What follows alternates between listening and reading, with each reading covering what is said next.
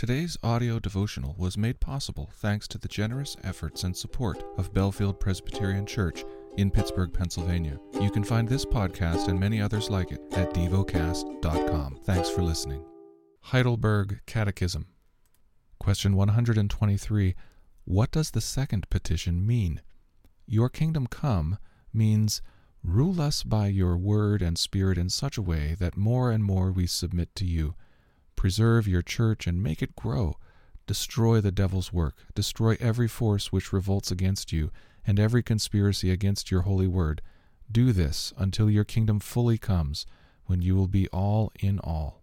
The lesson is from the book of 2 Corinthians. 2 Corinthians chapter 10.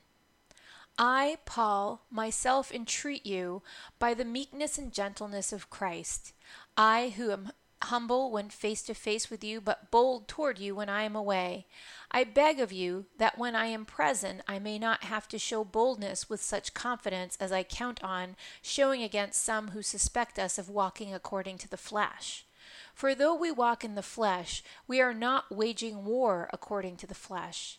For the weapons of our warfare are not of the flesh, but have divine power to destroy strongholds. We destroy arguments and every lofty opinion raised against the knowledge of God, and take every thought captive to obey Christ, being ready to punish every disobedience when your obedience is complete. Look at what is before your eyes. If anyone is confident that he is Christ's, let him remind himself that just as he is Christ's, so also are we. For even if I boast a little too much of our authority, which the Lord gave for building you up and not for destroying you, I will not be ashamed.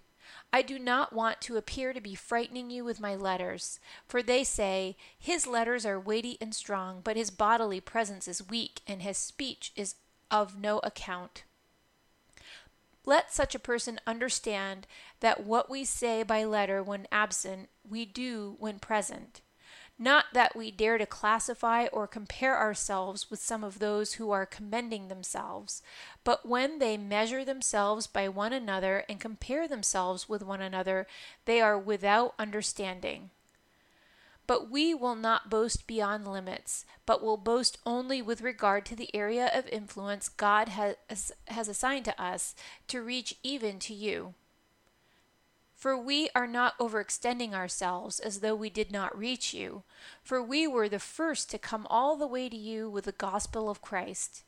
We do not boast beyond limit in the labor of others, but our hope is that, as your faith increases, our area of influence among you may be greatly enlarged, so that we may preach the gospel in lands beyond you without boasting of work already done in another's area of influence.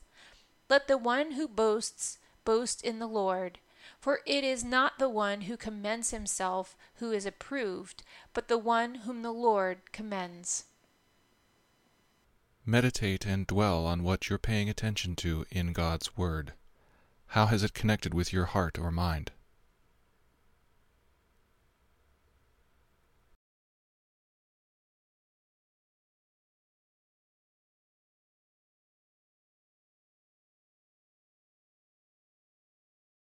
Pray to God freely about what has moved you today.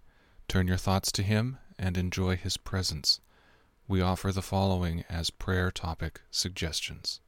For refugees, for family members and friends who don't yet personally know Jesus as Lord. Thank you for listening to Devocast.